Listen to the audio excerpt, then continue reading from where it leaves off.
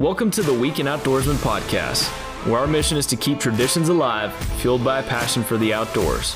Whether you're a bow hunter, fisherman, or just love the outdoors, then this is the podcast for you.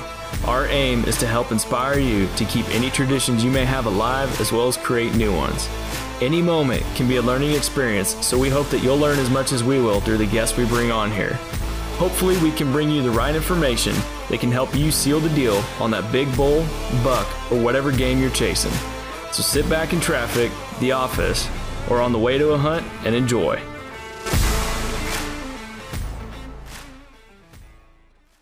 What's up, everybody? This is episode number 4.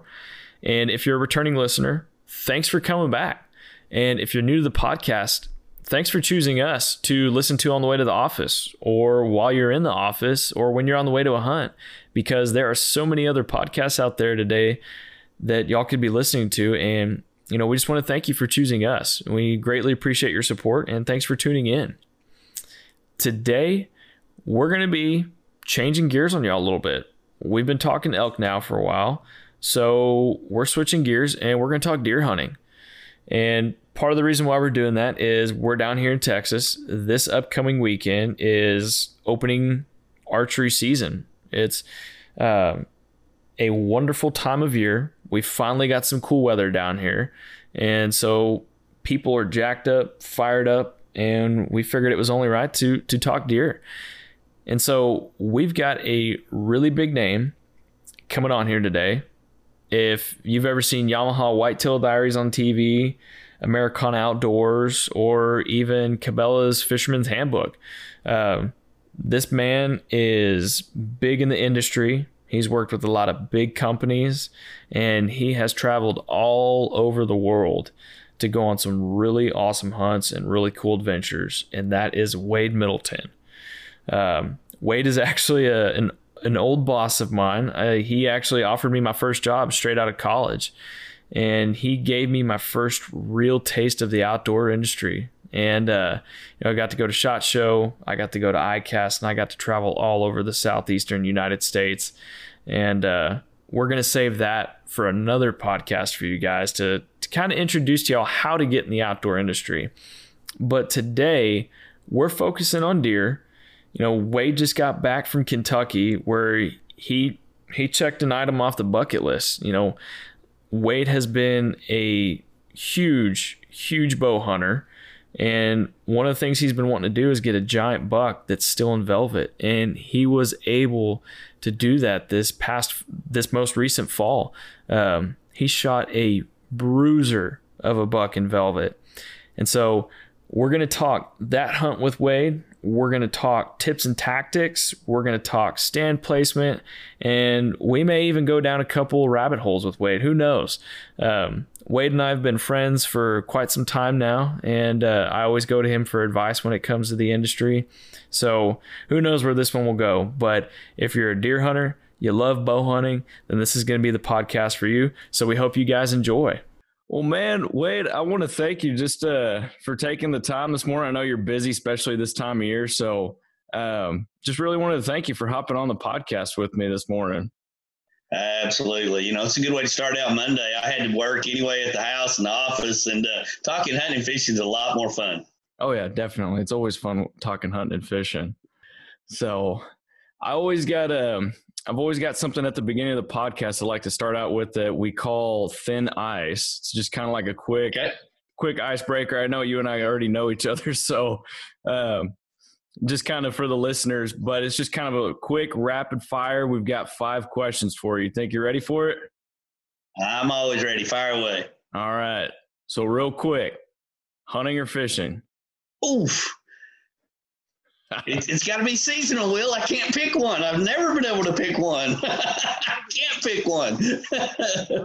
Damn, it's seasonal because it's here. It's deer season, and then of course, once the spring rolls around, it's turkey and bass fishing. That's right. I'm never gonna pick just one. I don't want to be pigeonholed. Next one then pertains to hunting: bow or rifle? I mean, it's hard to beat the thrill of bow hunting. I mean, as everybody knows, I like to hunt with everything, but it really is that emotion and the sweaty palms of a bow hunt is always going to be hard to beat, which is why I got into handgun hunting, I think. So, yeah, I'm going to go bow. Okay. I'd probably have to answer right there with you, the same thing. Yeah. Next one. What is something super important that you've realized you've left at the truck as soon as you sat down in the blind? A release, my bow release. With you one time when that happened, actually, wasn't I? Yeah, I carry two. I've always got one in my backpack that I don't ever take out. So yeah, no, it's going to be the release. I think that's right. I think that was the first time I'd started filming you or something. And it's you get to shooting around the camp or wherever you're shooting at, and you take it off and you lay it down. And I try to always put it on my bow. I try to put it on my stabilizers where I like to keep it, but I don't know. As I've gotten older, it's like losing my keys. I lose my keys every day. So yeah, it's gonna be the bow release. I'm right there with you. I know when we went elk hunting last year, I've got one of those thumb releases, and you don't have it wrapped around your wrist. And I put it in my pocket, my zipper pocket. And I think every 2 minutes I was sitting there feeling it like, is it there? Is it there? I can see that. All right. Next one for you. Biggest bass. Ooh, biggest bass is still 12.5. Where'd you catch that? Falcon or? Caught it down in Mexico. Lake Dominguez is how they pronounce it, and which is below Huites. And we had a little fishing camp up at Huites. And Dominguez was a lake. They said, look, you only get 3 bites a day, but you might catch one over 10. We caught a 9 and one about 5, and then I caught that one. And so, yeah, I mean, it was still one of the – caught it in 2 foot of water. Caught it in 2 foot of water with your crew. 2 foot of water, flipped up by a bush, set the hook, and it was like the whole world just exploded. Been there. I've been there. Just surprises the heck out of you. Yeah, you never know. No. So the last question for you. This one might be a little hard to answer, but best part of Texas to deer hunt, in your opinion? Yeah, there's no answer. I've been asked that many, many times. With today's management and efforts that people put into letting them age, you can grow big deer anywhere. And that's even that's a different part of the question. Are you looking for meat? Are you looking for antlers? Are you looking for, there's just so many different variables to that. As you know, I'm real fond of the Del Rio area because there's a lot of deer out there. If somebody makes a mistake or you want to let a kid shoot a 2-year-old 8-point for his first deer, there's going to be 20 more of them typically coming out of the bushes behind it. Don't kill the biggest ones out there, but you can take a lot of deer. And then you can argue the South Texas brush and, the hill country now with all the mega ranches of people building high fences. So, I mean, the whole state's pretty good. This is true. Everything's bigger in Texas, right? Yes, it is. I mean, there's just too many options here. And like I said, Texas has created its own world for deer hunting. And because of that, they grow big deer everywhere. Mm-hmm. It really has created its own little world. Just when you look at the bigger scope of things, like I know I've seen you go to Kentucky and just other places to deer hunt. It's seeing how different those operations are, just how different states are compared. Yep. It's a wide spectrum. It is. Kansas last year, we were hunting alongside a national refuge, a waterfowl refuge, actually, and the deer were coming into soybeans to feed. And then I go to Kentucky a lot. I really enjoy Kentucky, Wyoming. I've hunted so many different states, but Texas is its own industry, its own uniqueness out of it. And as most people know, I'm going to say about the end of October, I generally don't leave Texas for about 60 days, and we just deer hunt in and around our areas. And there's a reason why so many people want to come here. You see so much game when you're here. A ton. Yep. A ton. I want to see things. I don't want to sit in a tree for 9 days and only see one deer. That's not fun to me. I mean, I feel like I'm on the same fence as you, but on the same side of the fence as you with that. Of course, I think one day down the road, I'd like to go experience that. Like up in Ohio or Illinois, give that a shot one day. But I think that's all I'd want to do it just for a few days, and that's that. Yeah, it's something that if you love to hunt, and I know you do, you got to go do. In Kentucky, in Kansas and Wyoming and all the places, I try to do 3 or 4 big whitetail hunts a year. But I really strategically think them out on where I want to go, kind of based on a bucket list off of all of them. And, and I've hunted Ohio and I've hunted Wisconsin, Michigan as well. And you go up there to be cold, honestly. You go up there to experience a different type of hunting, big cold type conditions and the snow and the backdrop and the dreams of a 300-pound whitetail coming crashing out of the brush. I mean, it's more about that experience and just to experience that than it is necessarily taking one. Yeah, exactly. Yeah, it gives that. I know growing up, I watched a lot, watched you as well, but then other guys just sitting in those tree stands. So I always kind of had that dream to do that one day. Yeah. Yeah, it's pretty up there. And, you drive around in that farmland and it's all those little rolling hills. And when I'm driving around, I'm the world's worst about daydreaming. I'm looking, man, that would be a great place to set up a stand or go duck hunt, or I wonder how many fish are in that pond. And so when you get in that country and you get off in those rural areas, you quickly can see why those deer get so fat up there. I mean, they've got groceries everywhere. It's not like our food plots down here that might die. They've got stands of corn everywhere. Yeah, they got food, soy. I mean, you name it, they got it everywhere. They do. Well, Wade, I know some of our listeners, they may not know who you are. So I was kind of hoping if maybe you give a quick chance, just kind of give some of the listeners a 30,000 foot view of just kind of who you're from and kind of how you got started in the outdoor industry. Absolutely. Of course, I was a little kid, 10 years old, that wrote letters to guys like Jimmy Houston. That was my idol. He was from Oklahoma, and I just always looked up to him all the time and thought, man, that'd be so cool to do that. And that's all we did as kids. I skipped every imaginable day that I could to go hunting and fishing as a kid. And when I went to college, I was going to be a game warden, but that didn't work out real good because you got to go to class. and I kept skipping school and going fishing. So that was just my passion. And I took a kind of a left turn, joined the military, but that led me to San Antonio eventually. And I replied to a little short help wanted ad, wanted part-time hunting and fishing guides. And it was at the old 777 ranch. Oh, yeah. And I went to work out there and I met all these TV guys, and it just kind of expanded, my horizons and backdrops and understanding in it. And was fortunate enough to start working actually with Alan Warren back when Alan was in the outdoor industry. And then I went to work for Carico, 25 years ago. I don't even know how many years ago. It seems 25. I had no gray hair back then, Will. And, and as things went on, everything just expanded. And now, we've got several TV programs, Whitetail Diaries, Fisherman's Handbook, Fishing and Hunting Texas, which is really where I got my start. Deer Gear. We do the college bass fishing tournament. We help produce a lot of other things, but it's still to this day, with all of those titles and all things we get to do, I still just love to go hunting and fishing. Like I said at the beginning, it's seasonal.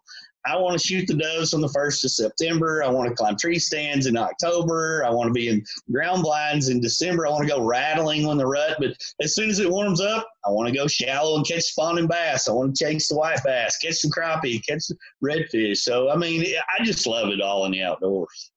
I'm right there with you. I am right there with you. I know pretty much as soon as January hits, I'm ready to go hit up lakes. I'm ready to go chase them. Yep.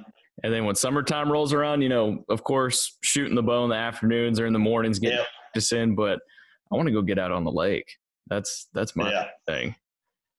So do y'all have any plans for any other TV shows coming up, or just kind of sticking with what y'all have right now? Any new ones? We actually do have some new things we're kind of looking at and working on. The world has changed so much, and it's not even really about TV shows anymore. It's it's the media groups, it's the podcasts like what you're doing, and the social media stuff and the digital and putting on streaming, and we've launched Outdoor Action, this huge all kinds of Rokus. I don't even know all the names and terminologies that you can click on anymore to watch. And then of course our traditional TV, we're still working heavily with the Pursuit Network, and kind of in the planning processes of a couple of big new tournament events, as well as some behind the scenes stuff. But it's got to evolve. It's got to happen organically, and so I think you'll see announcements here towards the end of about the time it's time for us to go fishing again. We'll probably have some new things rolling out. Should be fun. Sweet. So can you kind of tell us where all have you gotten to hunt? I think it was this past year and the year before I saw you in places like New Zealand, chasing after red stag, and then Africa. Where all have you been, and what's probably been your most favorite trip so far? The last couple of years has really been some pretty big bucket list trips, and it just kind of all finally came together where I could travel. We went to New Zealand. Angel and I and Danielle went with us from Thompson Center at the time, and a couple of outdoor riders, and that was just a magnificent trip over there. It's I don't like to use a trip of a lifetime, because I think that's always still in in front of you, because every trip is so exciting. But that really was a special trip, because not only did we hunt and climb lots of mountains and do different things, we really got to kind of experience the New Zealand culture. There was a lot going on while we were there. So that was fun. And then we loaded up with several friends, Kevin and Shelley and Steve Nessel and his wife, and my father-in-law and Angel. We got to go to Africa. And I had put that trip off for far too long. I think because Texas is so full of exotics, as you and I know, I had kind of had some really wrongly preconceived notions on how the hunting would be over there for some of these species. And we got to where we were hunting at is 80 square miles of property, that's pretty big. And it was just so awesome. We hunted from sun up to sundown, Will. I mean, we would eat boiled eggs for lunch. Who even wanted to go in for lunch while that was going on? That's awesome. I saw I saw y'all's Instagram stories and Facebook posts and stuff when y'all started heading over there. I'm like, man, that looks like fun. I've always kind of had that in the back of my mind, just looking at it like, how could I do that one day? And then seeing y'all do that, it's like, okay, this is possible. I could do that one day. Yeah. It is. And I know you're a big bow hunter. You love to bow hunt. I want to go back and spend a week. My problem when I went, I tried to do everything in about 7 days, and that was a mistake. I would tell anybody now to go and pick a couple things that you want to really experience hunting wise, but be prepared for a target of opportunity type deal. I mean, I took my handgun, I took a crossbow, I took a compound, and I took a rifle. Do you lose any at the airport? No, everything made it through, but let me tell you, getting through the airport was a nightmare. Bet. What all were you able to harvest while you were over there? I mean, I couldn't even begin to try and say some of the names of things that you harvested. What all? So Steve Nessel and I, we basically, as you hunt over there, you kind of hunt in pairs. You can hunt by yourself, but to me, it was going to be more fun, hunting together and everything. I took a kudu of a lifetime while we were there. We took wildebeest, warthogs, impalas. I tried really hard to get an Inyala and a Gemsbuck and a zebra. We spent on foot for hours at a time, and Kevin's a trooper, but after about 5 hours of carrying that camera, we finally had to sit down for a while because we could never catch up with them to get a shot. I can't imagine, man. Did y'all ever run into any lions or hyenas or anything crazy like that? We saw hyenas, no lions. Saw a lot of rhinos while we were there. The area we were at had a pretty large rhino population, and they actually had the anti-poaching team patrolling them and watching them. And with airplanes and guys walking around in the brush, fully prepared to, defend it. The anti-poaching efforts are huge over there. Really learned a lot about that. And unfortunately, we found a dead rhino while we were over there. And it was really interesting to watch the response. I mean, it would be like you and I calling 911. And I mean, all these vehicles and a helicopter comes in and they quartered off an area because they wanted to know, was it poached, natural causes, what happened? And it really kind of was exciting to me to see how they try to really, something people don't think about is how hard they are working over there and how important our dollars are for their conservation. Man, That's yeah, because I've always seen things like you said, like with poaching, because they're always, I don't know if tusk or horn is the technical term for what they have coming off the front of their nose. I've always seen, I guess, poachers going after that, right? Yeah, and there's a lot of, and you see the poverty in some of those areas. There's lots of snares, and there is some trapping going on, obviously for meat for some of those villages. But it's those people that have those big ranches over there. They're trying to make a living and do the same thing. So it's a full, pretty impressive effort to protect the species, and just like we do, try to hunt the mature ones. Right. Wow. Man, that's pretty cool that you got to do that, though. That's pretty cool. So I guess we can kind of, part of what I wanted to bring you on for today was to kind of talk more Texas hunting, Texas deer hunting in general, and archery season.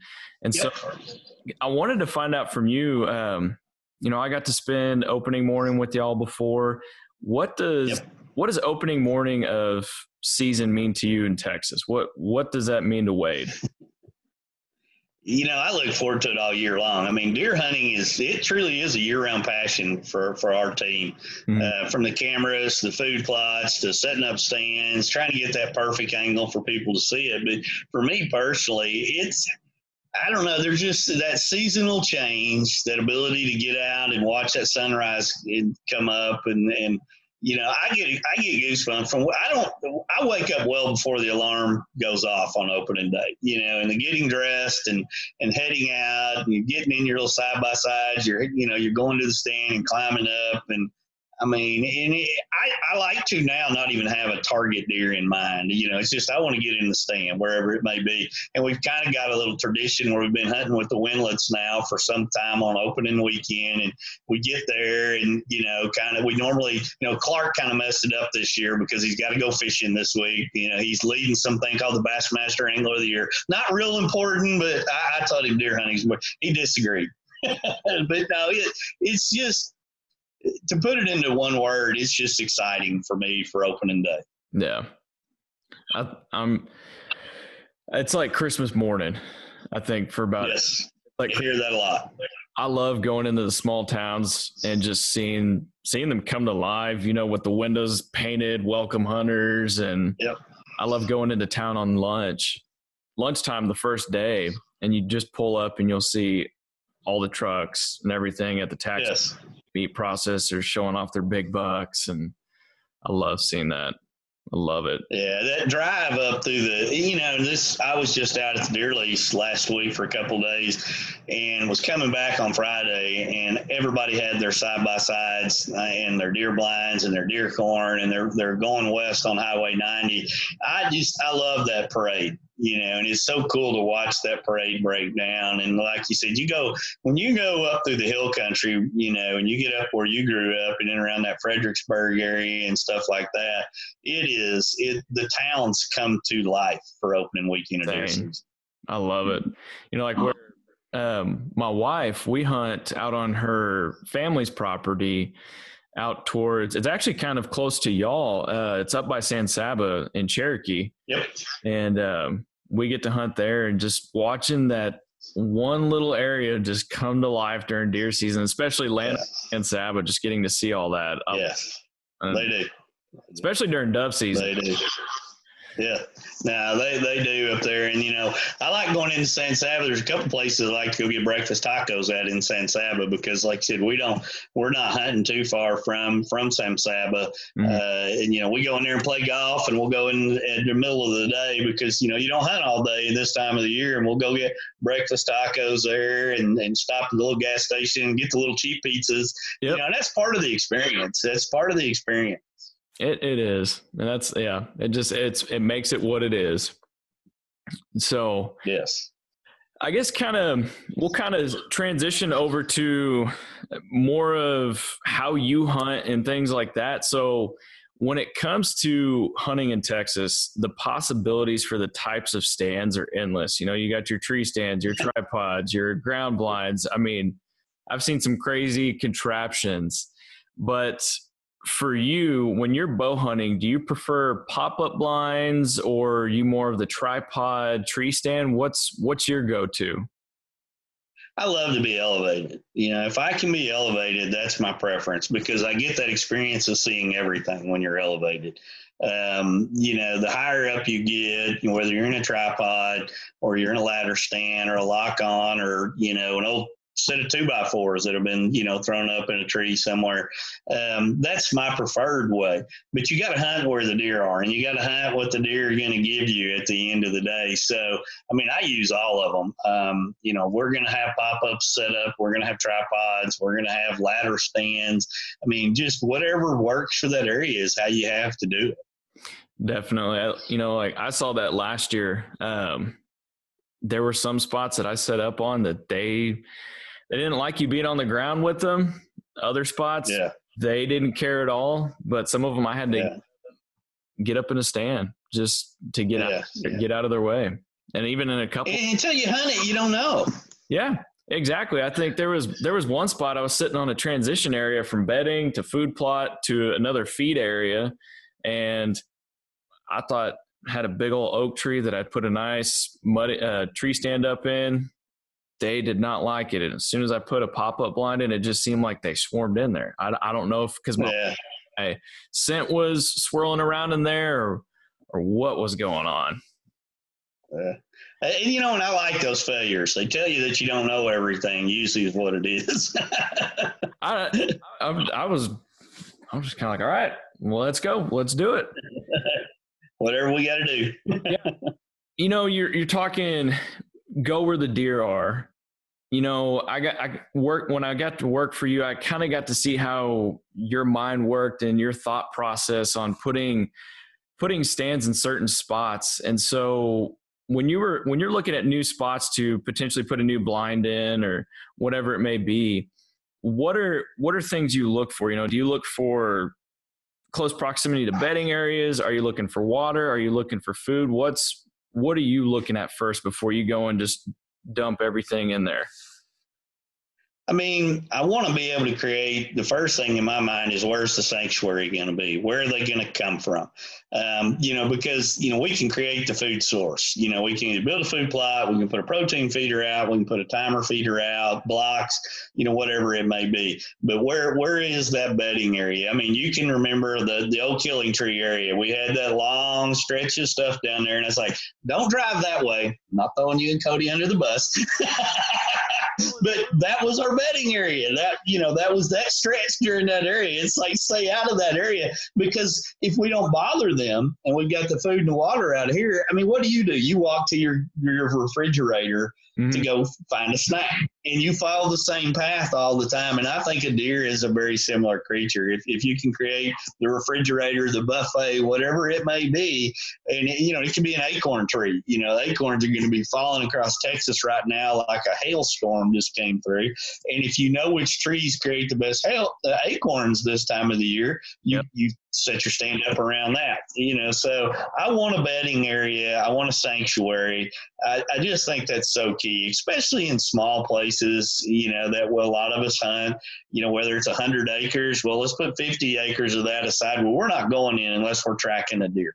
Right. And then we're going to track him. We're going to get out of there. And that's always been my strategy is to set places up as good as you can like that. Now, that being said, sometimes you got to go in the bedding area. You got to go into the sanctuary if you're down to your last day, and you got to bust it up. And so there is no 100% rule. It's just, that's what I like to do. But sometimes I got to break my own rules. Right. Just don't drive in there. Just don't drive in there. Don't drive that road. Hey, there's rocks down there now where y'all got stuck. It's a good road. Don't drive the other road, because that's where the truck is still sitting that I got stuck about 10 days ago. So where you guys got stuck is good now. Where we used to get stuck it's real, but it's impassable because there's a truck sitting there. To my defense, I will remember, I think we had the truck loaded down with feed that day, I think. Pretty full. It was pretty full. Working for you for long. And I remember you telling us a different way.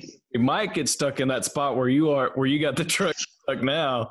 And we got there and we looked at it and we're like, wait a minute, do we go that way? No, I think he said about feet later, we're sunk to the axle. The old tractor got it out pretty quick. Man, I don't think I'd ever gotten a truck as stuck as I had. That was insane. Yeah, good story. Good story. Now you wouldn't have the story if it wouldn't happen. That's true. When it comes to when you finally set that stand up, that stand that you've been doing research on the area, you're looking at Google Earth. Some guys, I think a lot of guys utilize Onyx now. Those big elk hunters on public land. How long do you wait till you go and sit in that stand? Are you going to wait till the wind is absolutely right? Are you going to wait middle of the season? What's going through your mind? Well, I mean, in a perfect world, you wait until everything's right. Mm-hmm. But we don't all live in a perfect world anymore to where the timing is going to go there. The deer I just shot in Kentucky, we literally, went in and hung the camera stand at 3:00, and I shot that deer at 7:00 that night. Wow. So, if the conditions are right and things are good, the deer's bedding a good distance away, you can go right in there. That's where knowing, is it a farm that the farmer's driving the tractor all the time? Are they driving side by sides? If you can mimic what's happening around there during those times of day, I think you can continue to do those things. While we hung that stand, the farmer was actually plowing out on the other end. He was moving hay bales too. So we slid in, hung that stand, climbed up there, felt good. The deer, they felt like from scouting it was, 400 or 500 yards away in a bedding area. He was used to the sound. It didn't bother him. You do that someplace where there is nothing there, and you go walking in that strip that we've got there on that place there we're talking about, they're going to blow out of there, and they're not coming back that evening a lot of times. So you just got to kind of know the ground and make a decision and go with it. Gotcha.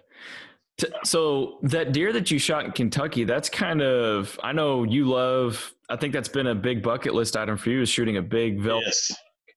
Can you tell me a little bit about that story for you? I mean, congrats on getting that big guy, by the way. Thanks. Yeah, no, it was, I've always wanted to hunt a place in the first of the season to hunt big ones in velvet. I just think a whitetail in velvet is one of the most majestic animals there is. And there's a small window in a lot of these states that you ever even have a chance. So about 4 years ago, I started going to Kentucky. The first year over there, man, I mean, I hadn't been in the stand like 30 minutes, and this giant 140 class inch 8-point comes out 17 yards. I'm ready to shoot him. But as you know, in the camera TV world, the cameraman's got to see him. Kevin can't see the deer. I mean, there's one tree blocking Kevin. And I'm like, man, didn't go down. But, that was a great adventure. And then we hunted 2 or 3 more days, didn't see anything. The next year I fell in love with a big 10-point, and I never saw him, so I went home empty-handed. And in the third year I went there, I made a bad shot. I shot low, grazed the belly of a really good deer, and it just continued to stoke the fire. And so this year, I knew we didn't have it about 3 or 4 day window because the season started later this year that they would be in velvet. And the first 2 days we didn't see anything. And then was working with the outfitter over there, George Cummings from Salt River. And man, he's like, we got to move you. He said that there's a field of soybeans and these deer are piling in there. And we moved over there, climbed up the ladder. So wind couldn't have been better. It was shady. And they said, look, you be looking towards those trees the last about 30 minutes. He said, that's the bedding area. And they're all going to work down this creek. They're all going to come across there. And I mean, it was like 30 minutes of daylight left. It's coming across that hill was one of the most majestic sights I've seen. And I looked back on my Garmin watch at the heart rate, and you can see it start going up, which is cool at this point. I mean, because I'm like, man, I've done this a long time. It took 30 minutes to get a shot on that deer. He came in, kind of worked around the feed source. My hands are sweating. My knees are shaky. I can't move. And he finally turned broadside. We didn't have it about 3 minutes of camera light left. And I was shooting a lighted knock. And, man, I mean, I saw it. I heard the sound, and the arrow stayed in him as he ran over the hill. And that's a shook. I mean, I was like the 10-year-old kid that first started trying to learn how to deer hunt again. And I mean, I can get goosebumps right here talking about it. I mean, it was still a big deer in velvet. I mean, it was just a great experience. Yeah, I think I saw on Instagram or somewhere y'all had started posting stuff because I know you'd been going after one for a while. And Yeah. that was a huge deer. Have you scored him yet? Yeah, they scored him over there, and he was right at 160. So he's a couple inches shy there, but I mean, he's a perfect 10. It wouldn't have mattered to me if he was 130 the way that moment went down, because I mean, I got to watch him come across those soybeans from about 200 yards, and a couple other little bucks and does were milling around in the area, and just.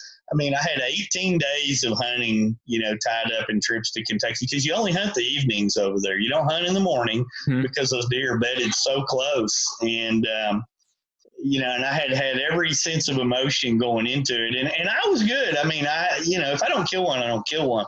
But it was total meltdown after I didn't get that deer. So, man. Well, congrats on that big buck this year. Thanks, sir. Awesome. Thank you.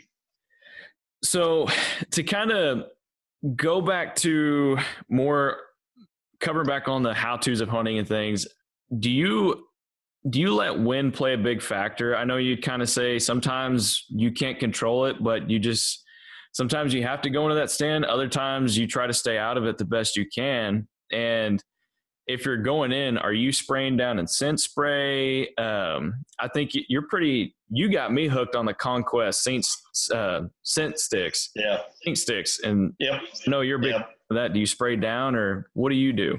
Yeah, I keep all my stuff. Of course, Angel, as you know, she's going to cook all day and burn every candle in the world at a hunting camp. So I've gave up fighting that fight. So all my clothes stay outside, and I wash them religiously with non-scented stuff, and I keep them in bags, and they stay in a tub and the whole 9 yards. And I do use the Evercalm. Huge believer in the Evercalm, and I've got the sticks that I'll put out as well. And you can cheat the wind a little bit, but it really depends on the location. The more you travel and hunt in different places, you can kind of you evolve as a hunter. Mm-hmm. So in Texas, so many places, the cattle rancher, the border patrol guys are driving around where I'm at. We've got pipeline construction going on. There's always something in a lot of those areas. So sound, scent, and trucks driving by aren't is going to bother them as much on, say, our deer lease that we've got right here, as you go to San Saba, where there's nobody out there on that property at all year long. Then all of a sudden you go tracing through there with your brand new boots, or your boots with diesel on the bottom of them that you filled up, and you stopped and got a chili dog at Sonic or whatever.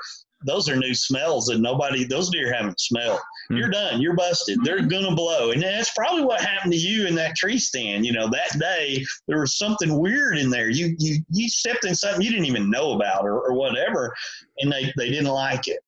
They didn't. Yeah, I can't even tell you, because, I mean, the wind, that was the crazy thing about it, because I had the wind in my favor and the direction coming from. So I don't know if maybe there was a swirl further up the trailer and they were catching something that, I picked up something in the truck, or I don't know what it was. Yep.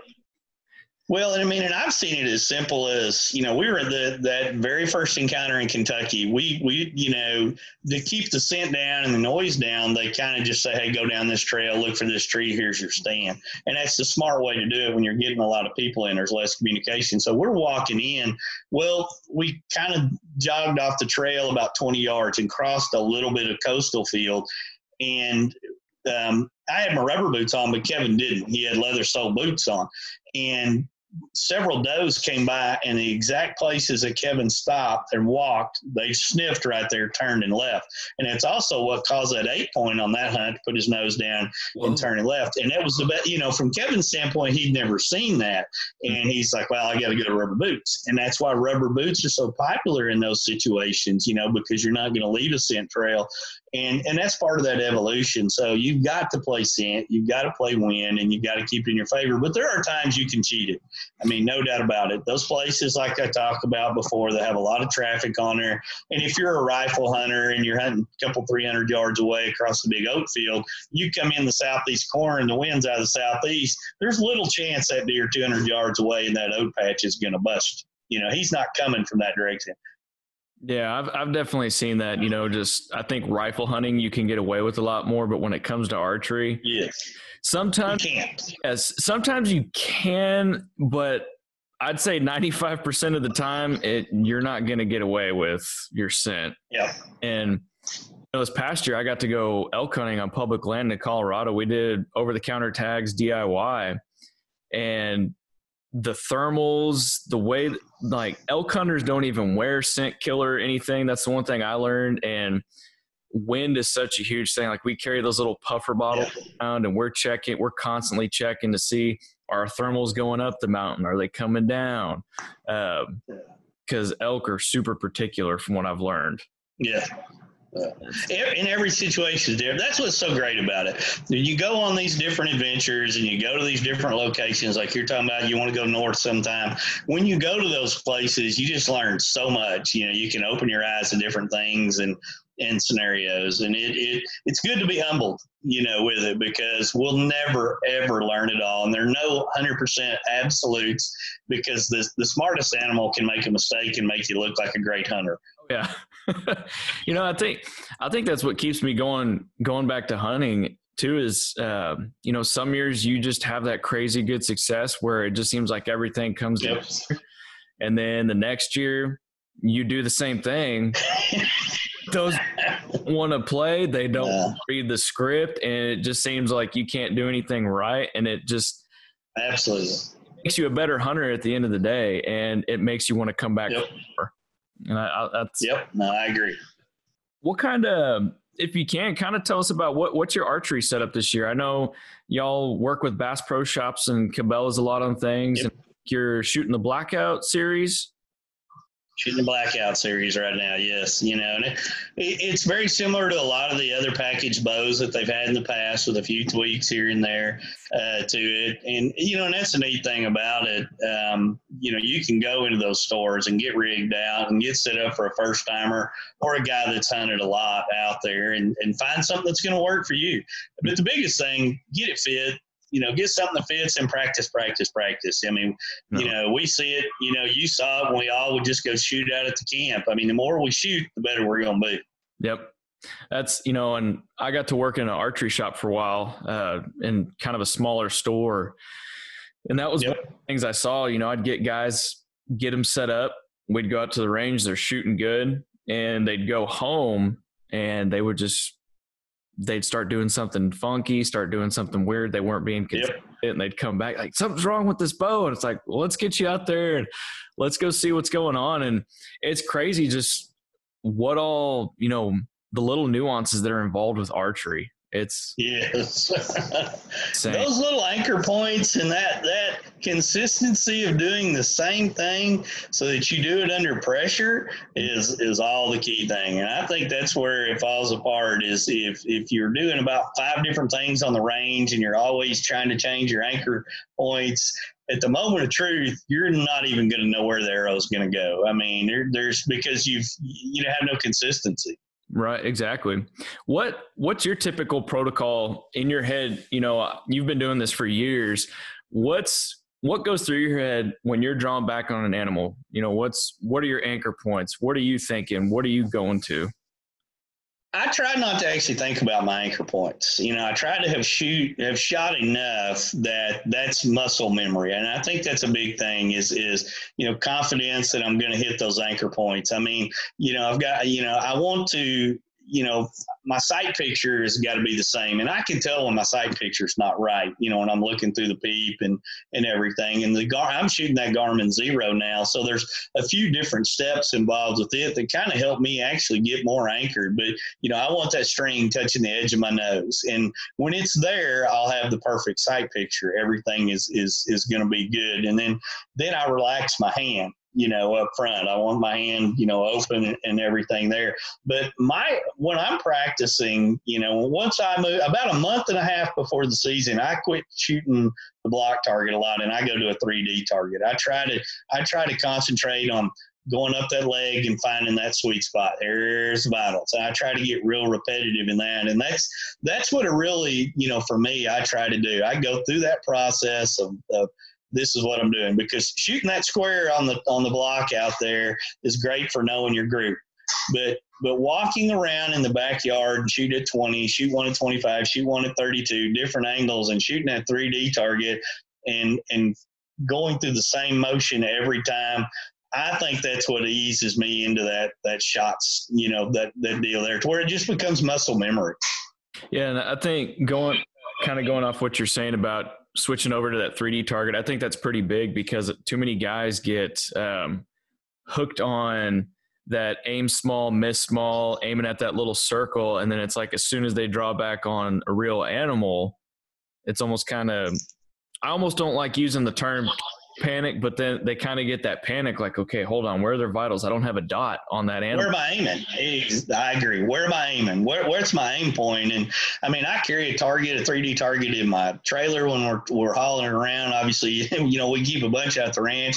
I've got one back here, and it just that's my evolution. I'm going to check my grouping in the backyard at those targets. But once we get closer to that season, I go through, this is what that deer is going to do. And I imagine that when I'm in the stand. When I get up in a stand, I kind of go, okay, if he comes from the right, this is what he should do. If he comes from the left, comes in front. If he goes to a feeder, if he goes to a water source, if he's just walking by, I try to play out all those scenarios in my mind so that I'm practicing. It's like practicing for a game, hitting range balls if you're a golfer, whatever it may be. And then when that moment of truth comes, you've kind of already played that scenario out on where the aiming point should be, where the best places to draw are. And I think that helps. It does for me.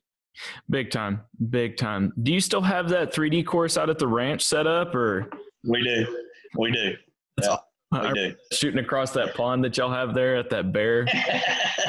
That's a pretty fun shot right there. That's a fun one.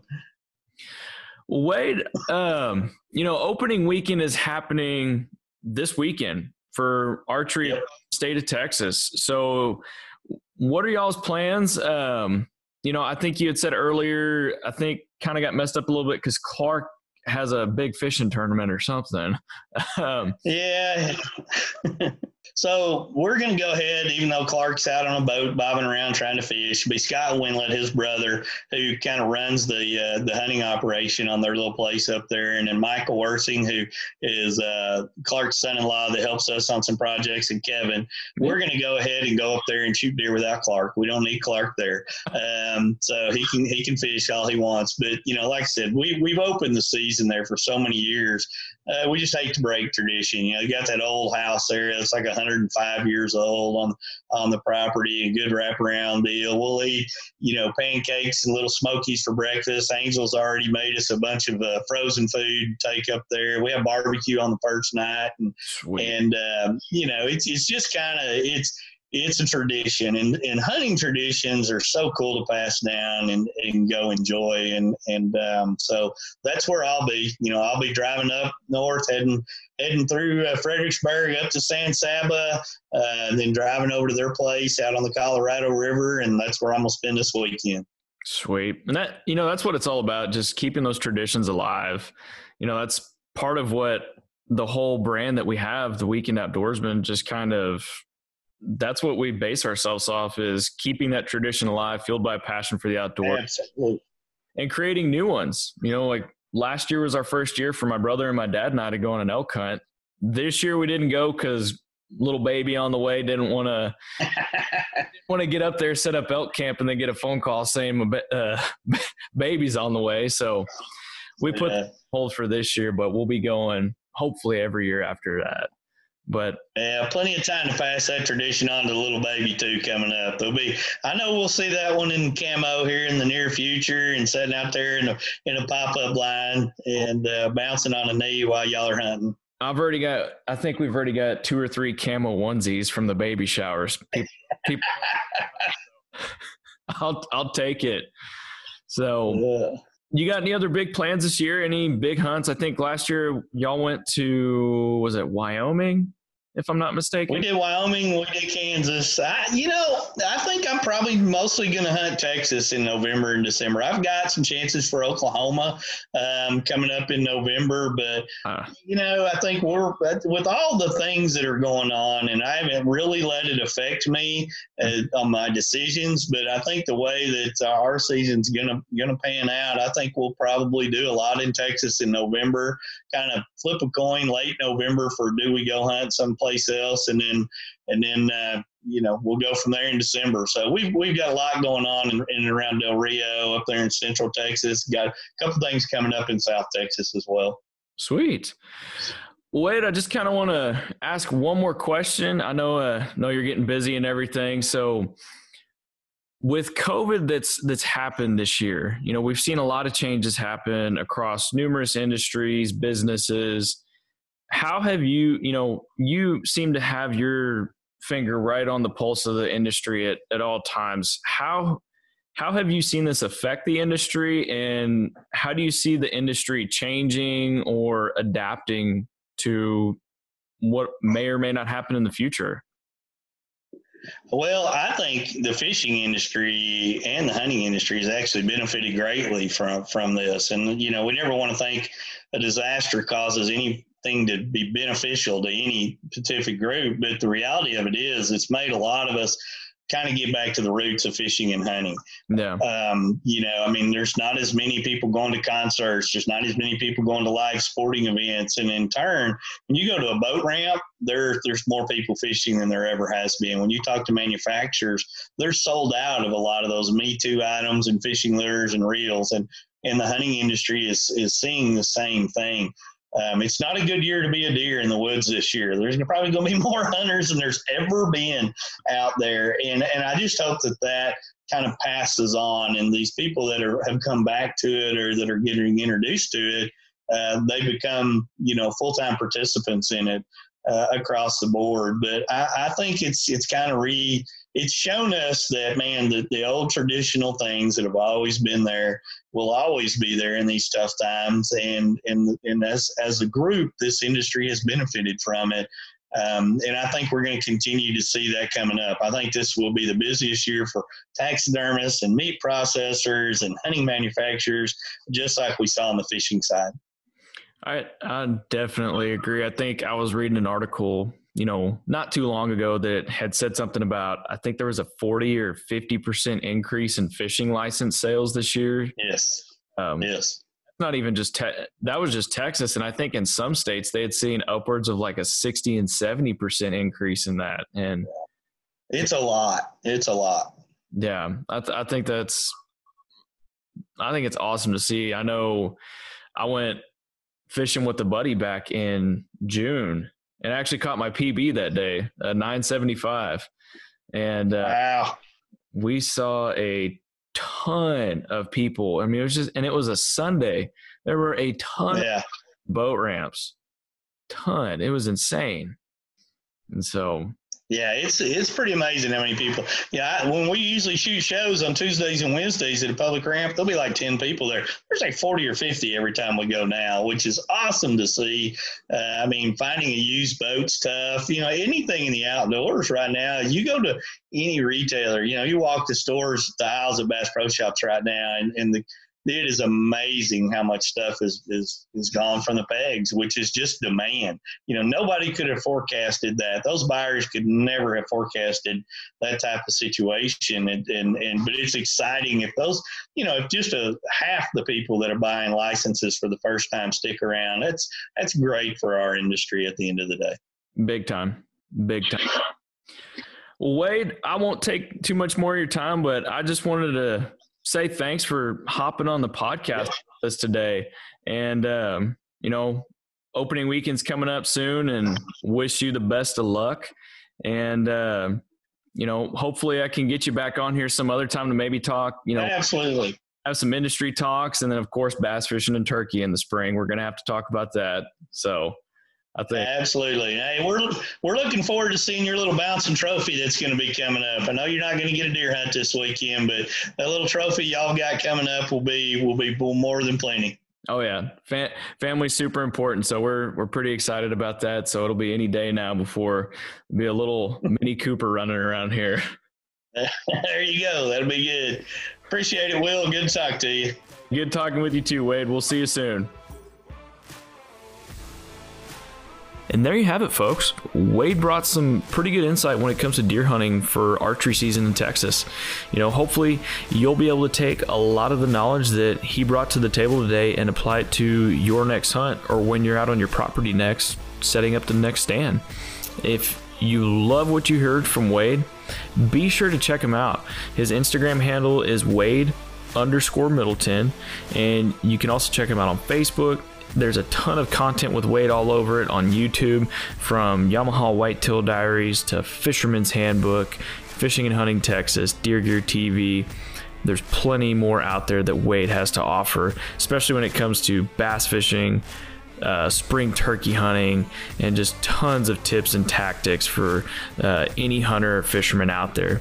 I know we're going to want to be getting him back on the podcast again to talk bass fishing. We're going to talk some spring turkey with him as well, because that's one of my favorite things besides elk hunting now. And we're just going to be talking more with him, especially when it comes to the outdoor industry. So be on the lookout, as we're going to bring Wade back on again in the future. And if you love what we're doing, be sure to like and subscribe. Hit that follow button. Check us out on Instagram. Our handle is @TheWeekendOutdoorsman. And we'll see you next time, guys.